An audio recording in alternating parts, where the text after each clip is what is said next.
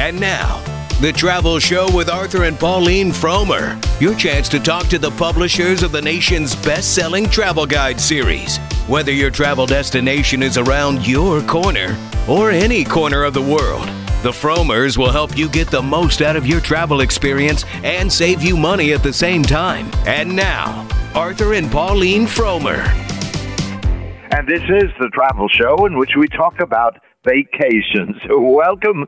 I'm Arthur Frommer. And I'm Pauline Frommer. And in the time ahead, we're going to be discussing travel. And that's a conversation you can join.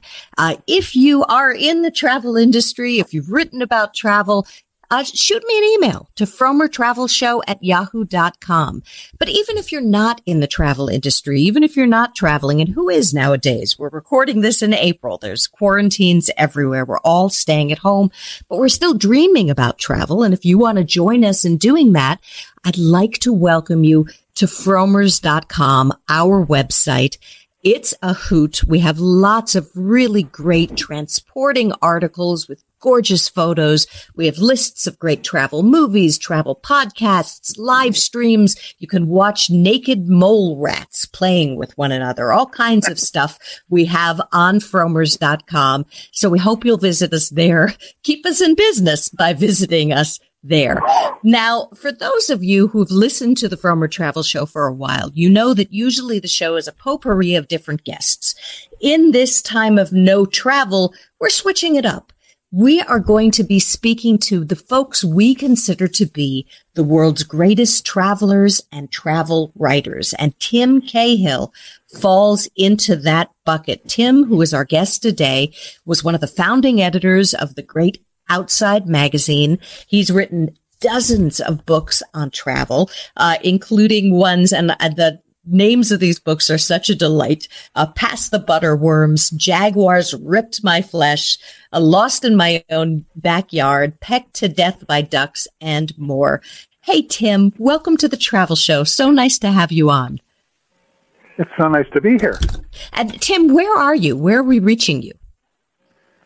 I'm in Livingston, Montana. Oh, that must be beautiful. That's a nice place to self-quarantine. Are you able to get out into nature? Yes. I've been here for about 40 years, and I know all the trails that nobody else goes on. So I'm able to take my dogs for long walks every day. Oh, that's great. Now, you ended up first at Rolling Stone. On the staff there. Why would you? So how did it go from Rolling Stone to Outside Magazine?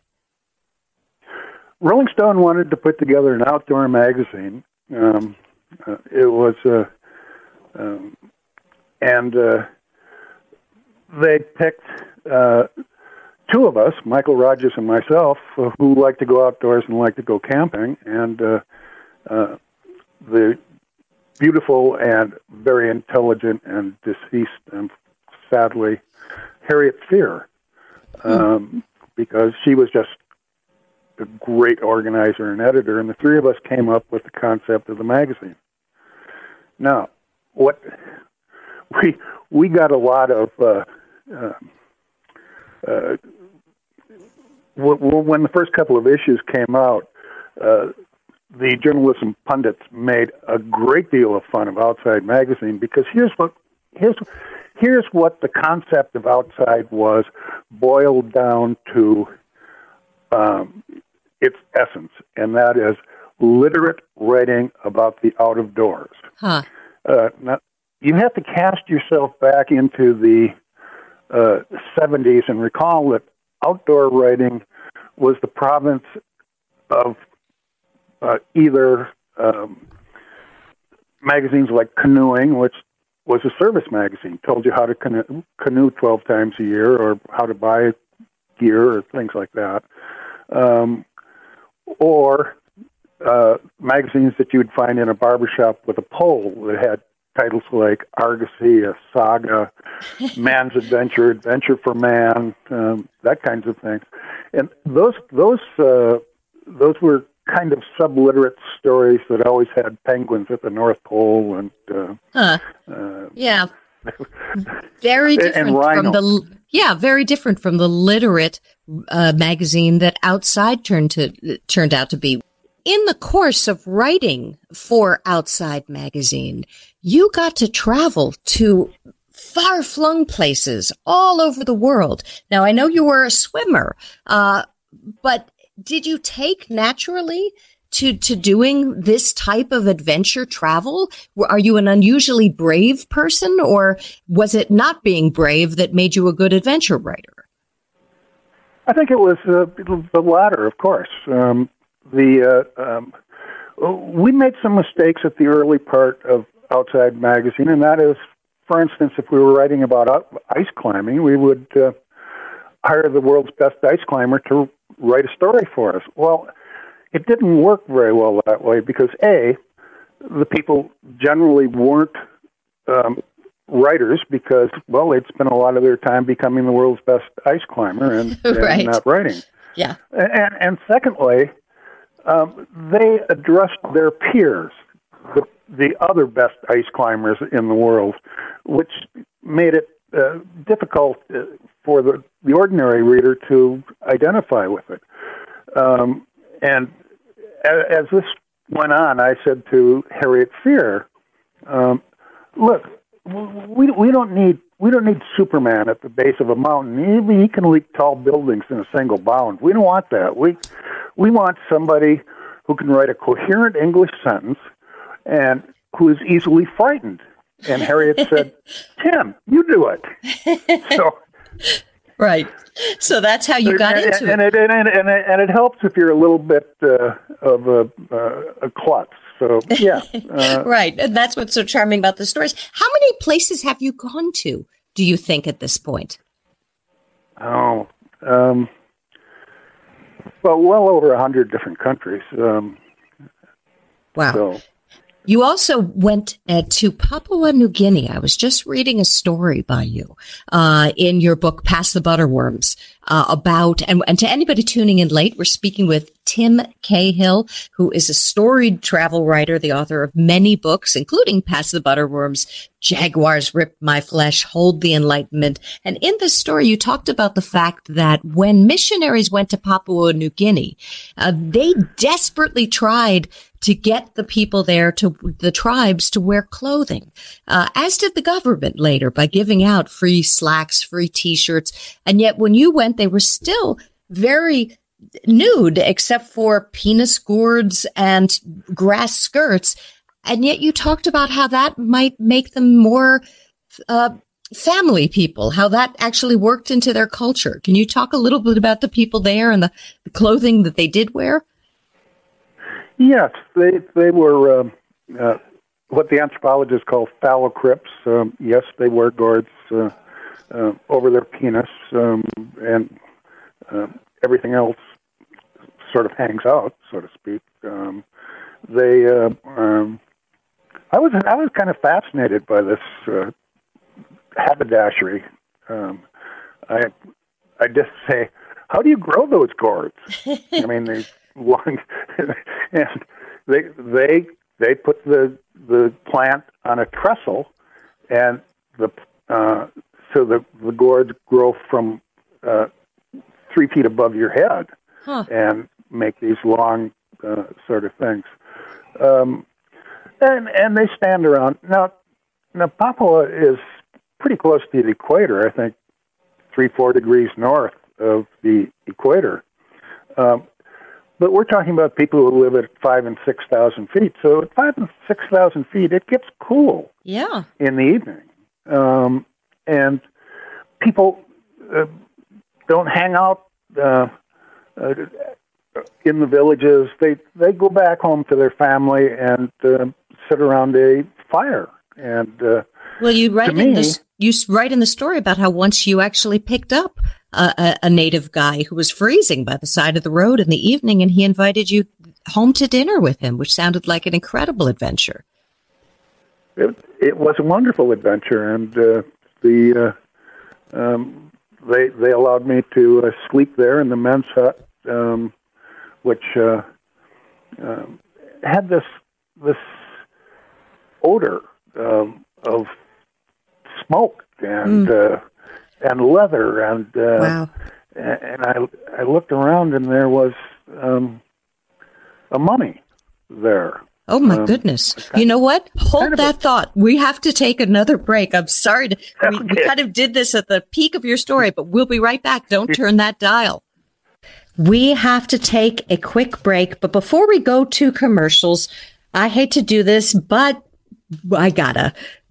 Here's a little commercial for us at Frommer's. We are the United States preeminent travel publisher. Our books are fun to read, whether you're planning a journey or whether you're just dreaming about travel.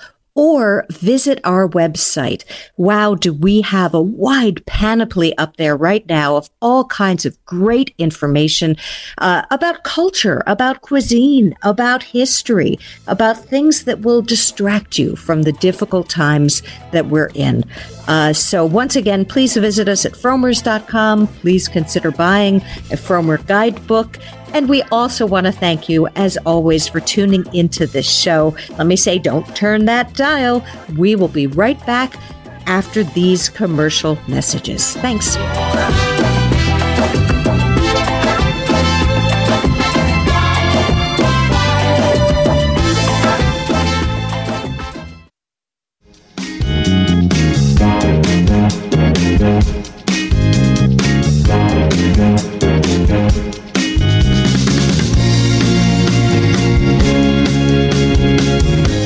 Welcome back to the Travel Show. When we left, we were talking with Tim Cahill.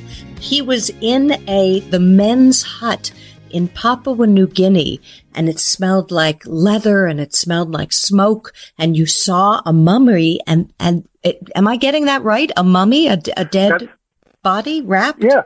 It was, his name was Bintok Mabel. He was the patriarch, long, I don't know how old this mummy was, wow. But he was a great warrior in the time of ritual warfare before the missionaries came in the 50s, and so was his the only body in this hut, or would he? Oh no, there were all of us there. And it I mean, the only dead body, I should say. The only dead body, yes. Okay. Yeah. Wow. And I didn't expect to be dead either. They were very friendly, and we sang songs, and the women and the children would be in there, and we sang songs, and we pounded on logs, and we laughed quite a bit, and we had dinner, sweet potatoes, the best sweet potatoes you've ever had in your life. Interesting. And and it seemed to me at that time there was a big to-do in the United States about family values. Right. And it seemed to me that being naked drove these people home at night to be with their families and to laugh and sing and dine together. And I thought, being naked fosters family values. Well, that's a good way to look at it. It doesn't in Papua New Guinea quite clearly. We are speaking with Tim Cahill. He is the author of many, many books on travel. He was one of the founding editors of Outside Magazine. Tim, you were just talking about the wonderful sweet potatoes in Papua New Guinea. I'm guessing you've probably tried a lot of odd foods in your life. What has been the weirdest meal you've ever had? There are several weird meals that come to mind. In Africa, there's acacia worms. There's worms that are in the acacia tree, and they're about the size of your little finger, and they put them on a twig and put them over a fire. And I don't know. I have an excess of empathy, I guess. I felt sorry for the damn worms. Because they're alive when they're put over the fire? Yes. Oh, yes. Yeah, poor worms. How did they taste? Bacony. Bacony. Interesting. That's not bad. I guess probably from the smoke from the fire. Yeah. And then there's another kind of worm that this was This was back in Papua. It's in the sago palm, and it's a sago worm. Oh, I got another story for you about that. There were some people in the Asmat jungles, the largest swamplands in the world, and when I went, they were they had just been contacted by the outside world the year before. Wow. It's an offshoot of the Karawai tribe. In what country? And this is now called West Papua. It was Irian Jaya when I was there. Anyway, we went 500 miles up the Baliam River, and we got to this place, and we walked through the jungle. They didn't want to be on the river. They didn't want to see other people, and they lived in trees. And, 50 feet up in the trees, and that got them out of the mosquitoes and the like. And we met them and negotiated with them and went up and lived in their treehouse. And they had these stones laid across one part of the thing where they had a fire. And on the coals, they put the pith and sago sap of the sago palm tree, and they made a bread, and they gave it to me, and offered me a bite, and it was, I don't know how one can be both at the same time, but it was sour and tasteless, and wow. I happen to know a word or two of Karawai, which I'd boned up on, and I said, Monotravan, very good. Well, it was the first thing I said, and they looked at me. This was basically a group of people who had not been contacted by the outside world until last year, and now somebody from the outside world had come in, tasted the bread, and said, it's very good. Well, it's not very good. It's what we eat every day. It's terrible. The first word out of my mouth was a lie. Oh, do you think they realized it was a lie? Yeah, from the way they looked at me, yes. Oh, my goodness. That's very funny. I also loved, I read an article where you wrote about having a snake dinner in China. What was that? And that was for virility, right? Well, yes, and it's a typical men's dinner. You talk about wet markets. You go to restaurants in Beijing, and there will be various live animals, and you can go over and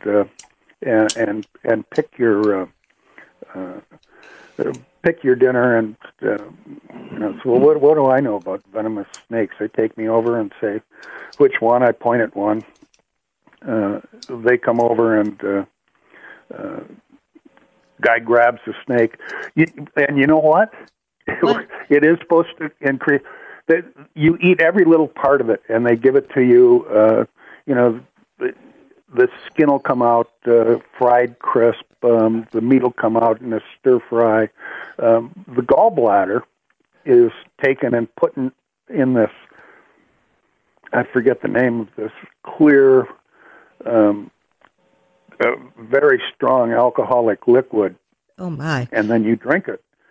It's put in a small glass with a very potent clear liquor and kind of mashed up, and you drink that. Oof. Now, I made the mistake of just, okay, I'm going to have to drink this, so I threw it down, and they fill up your glass again, and they keep filling up your glass. And on top of that, I happened to be there during the International Year of the Women, the woman, and Beijing had decided that no venomous snakes. We didn't want people going around being virile with all these women in town. We have to take a break. We'll be right back.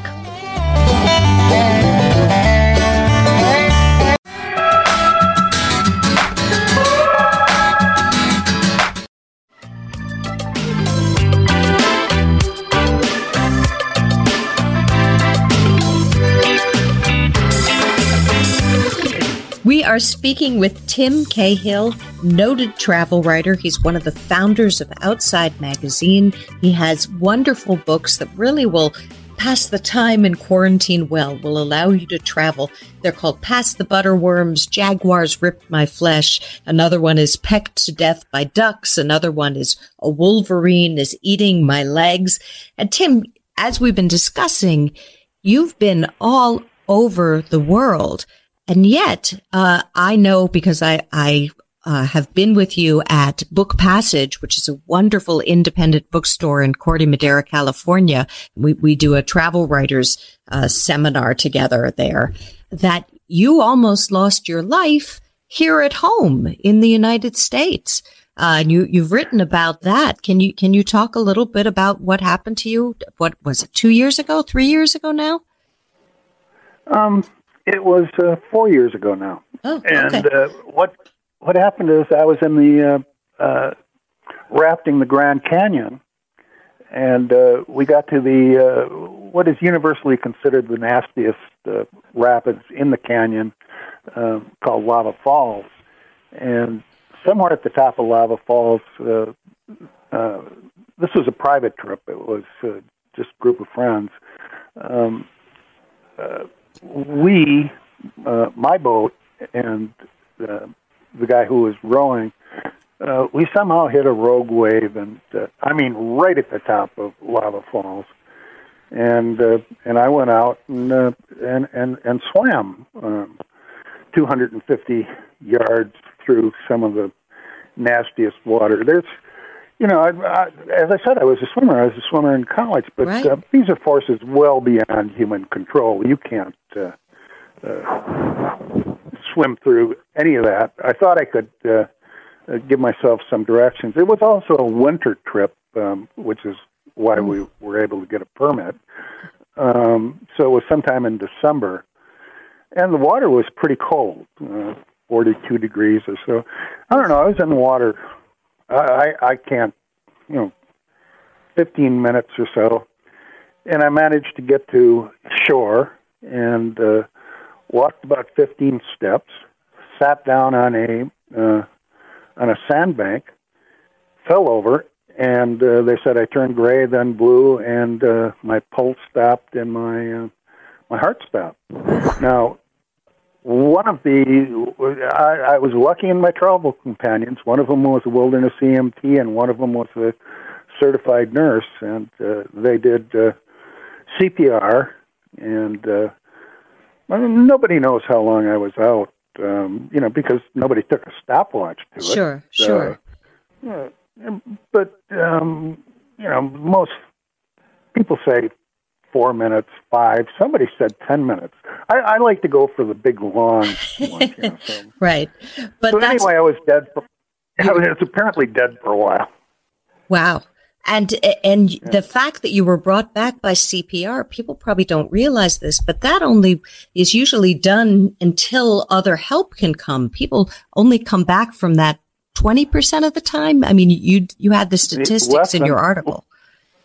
Yeah, less than that. It's a single digit. Because they do that waiting for the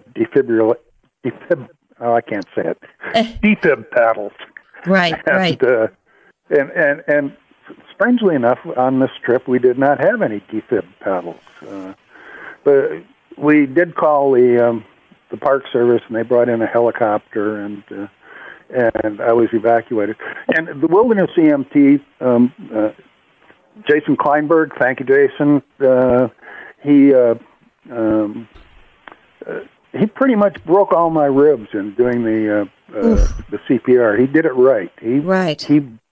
And I was in way more pain from broken ribs. It turns out that when you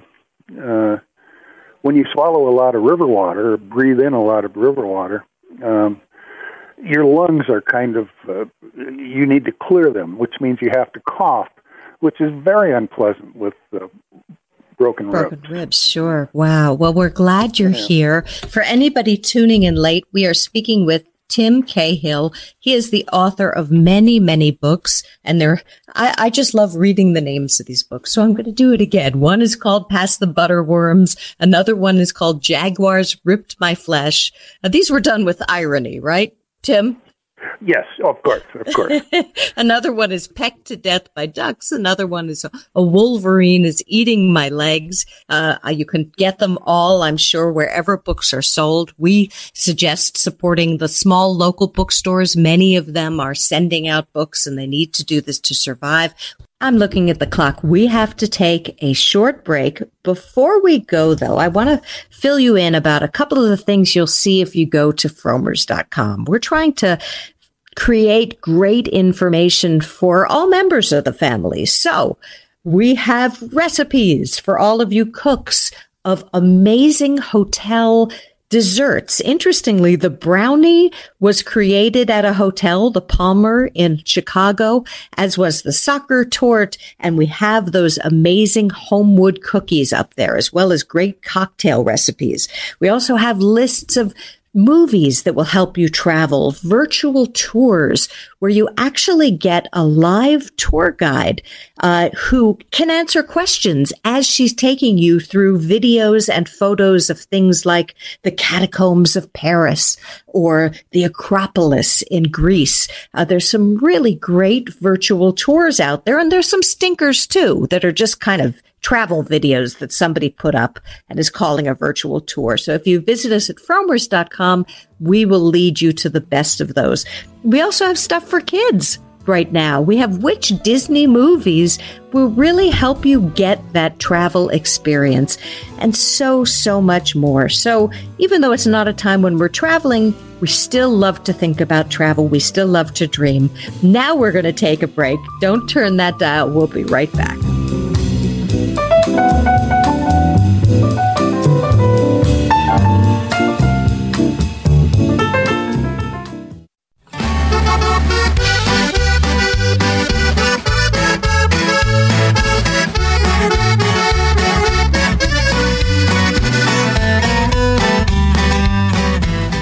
Welcome back to the Travel Show. I'm Pauline Frommer here with my dad, Arthur Frommer, and on the line we have Tim Cahill. And Pauline, can I say at this point that I have been absolutely riveted to the fascinating tales performed for us or delivered to us by Tim Cahill.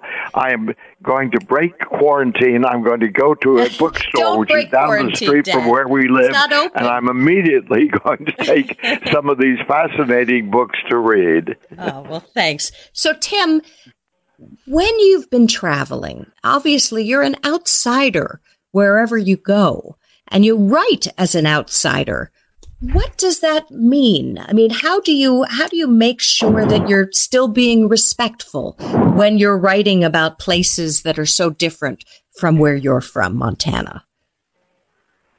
One of the key things is to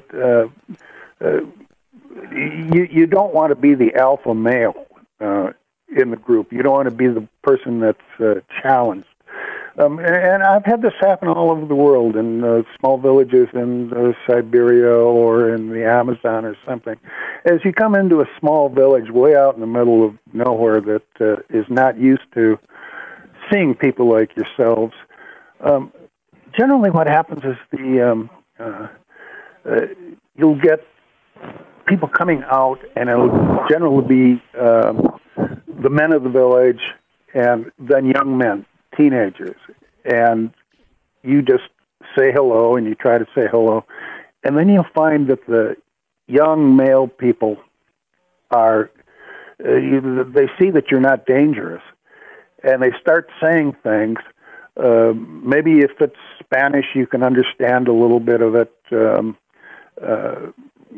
Portuguese, you can understand a little bit. You can understand that you're being insulted, and the real key in this situation is what you do is you look around, and some of the elders will come out, and you look at them and get their eyes, and you shrug and kind of say, "Oh, what are they saying? What are they saying?" And all of a sudden, the elders realize that they're not being hospitable at all. And they tell the young man to, no, these are our guests. And there's just many techniques like that you learn over the years. Right. And I remember that you've also said at Book Passage that you drink with the folks who are there, that alcohol, and I don't want to be pushing alcohol or saying we should all become alcoholics. We shouldn't. But that there is a system of hospitality or a tradition of hospitality almost everywhere you go. And it often revolves around that and, gathering together. Can you talk a little bit about that?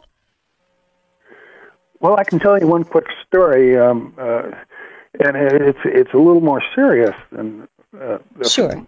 My friend's son, who was a 26-year-old guy, was rafting down the Marañón River in Peru, and he stopped on an island, and he was shot to death, killed.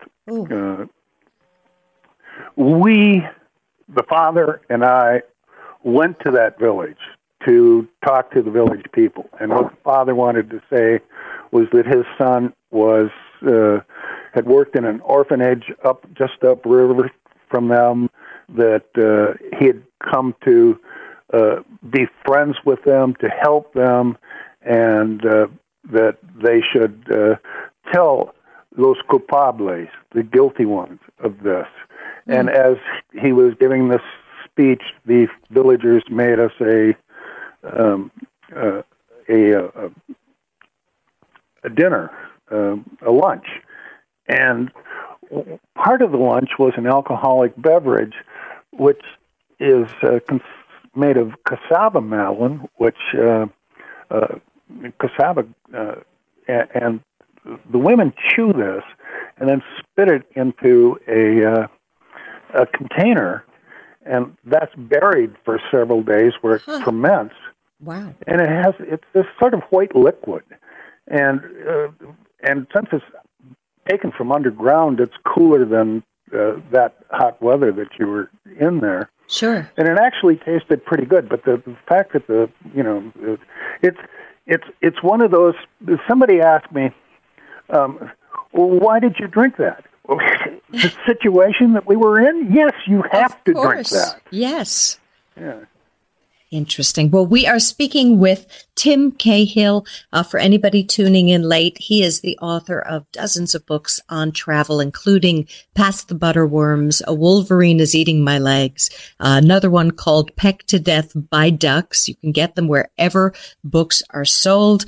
And I said earlier, we hope you'll visit us at fromers.com as well, where we have a lot of great articles about the adventure and the fun of travel. We have one short segment left with Tim Cahill, where I'm going to ask him why he thinks travel will come back, hopefully, or if he does, and why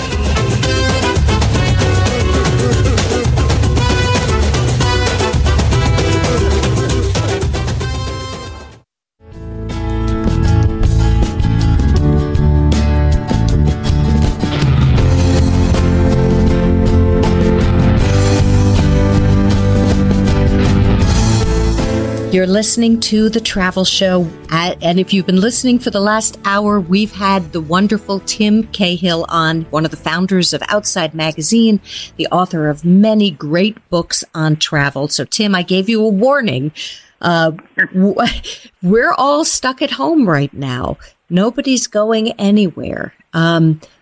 Do you think we will get out of this? Do you think people will travel again? And why should they travel again? What's important about the activity? Or is there anything important about the activity? Well, on the first aspect, yes, I think people will travel again. We've had our various epidemic travel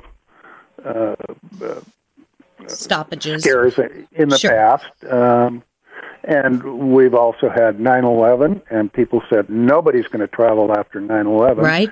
And they did. And I think, yes, we'll come back. I think it's it's kind of a universal urge to travel, and and it's important for a couple of reasons. As Mark Twain says, it's fatal to prejudice. Right. And also, I mean, I'm often asked, well, Tim, when you went to such and such a place, you figured out the logistics all yourself. You went there, and you had to find this and find that, and there was all kinds of problems and obstacles. That's what stories are about. But now people do an adventure travel, and they go to some of the very same places you went, and they get on the boat or they get their backpack on, and their guides have it all dialed in, and there's no, and doesn't that irritate you? It does not irritate me, not in the least, because, that's my job. My job is to go out there and do that, but other people have work to do. And, sure. And they've got 2 weeks. Right. And they don't have time to bumble around like I did, but I want them to be out into this remote area. And the reason I do is because that's the way things get preserved. If you're invested in it, if you climbed the mountain, if you descended the river, if you walked the trail, you have when it becomes threatened by some kind of development, there's a ready-made coterie of people who are personally invested in the place. So I'm all for that kind of adventure travel. Wonderful. And it will happen. Yes, I hope so. We have been speaking with Tim Cahill. Once again, go out, get his books. They'll pass the time wonderfully when you're in seclusion. Some of my favorites include Hold the Enlightenment, A Wolverine is Eating My Legs, and Pecked to Death by Ducks. We have to say goodbye for this hour of the Travel Show. We thank you so much for listening. And as we always end this show, we always say, bon voyage. Bon voyage. Bon voyage.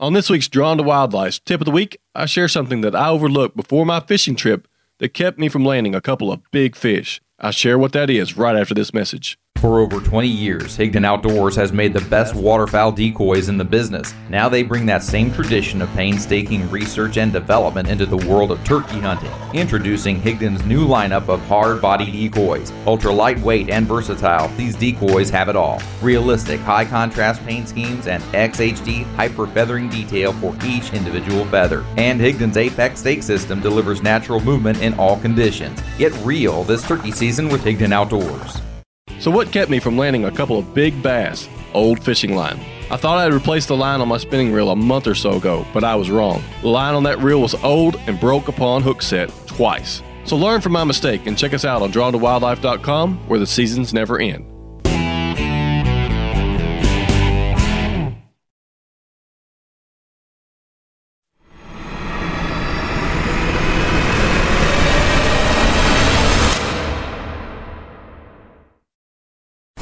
The best shows, the best hosts, the best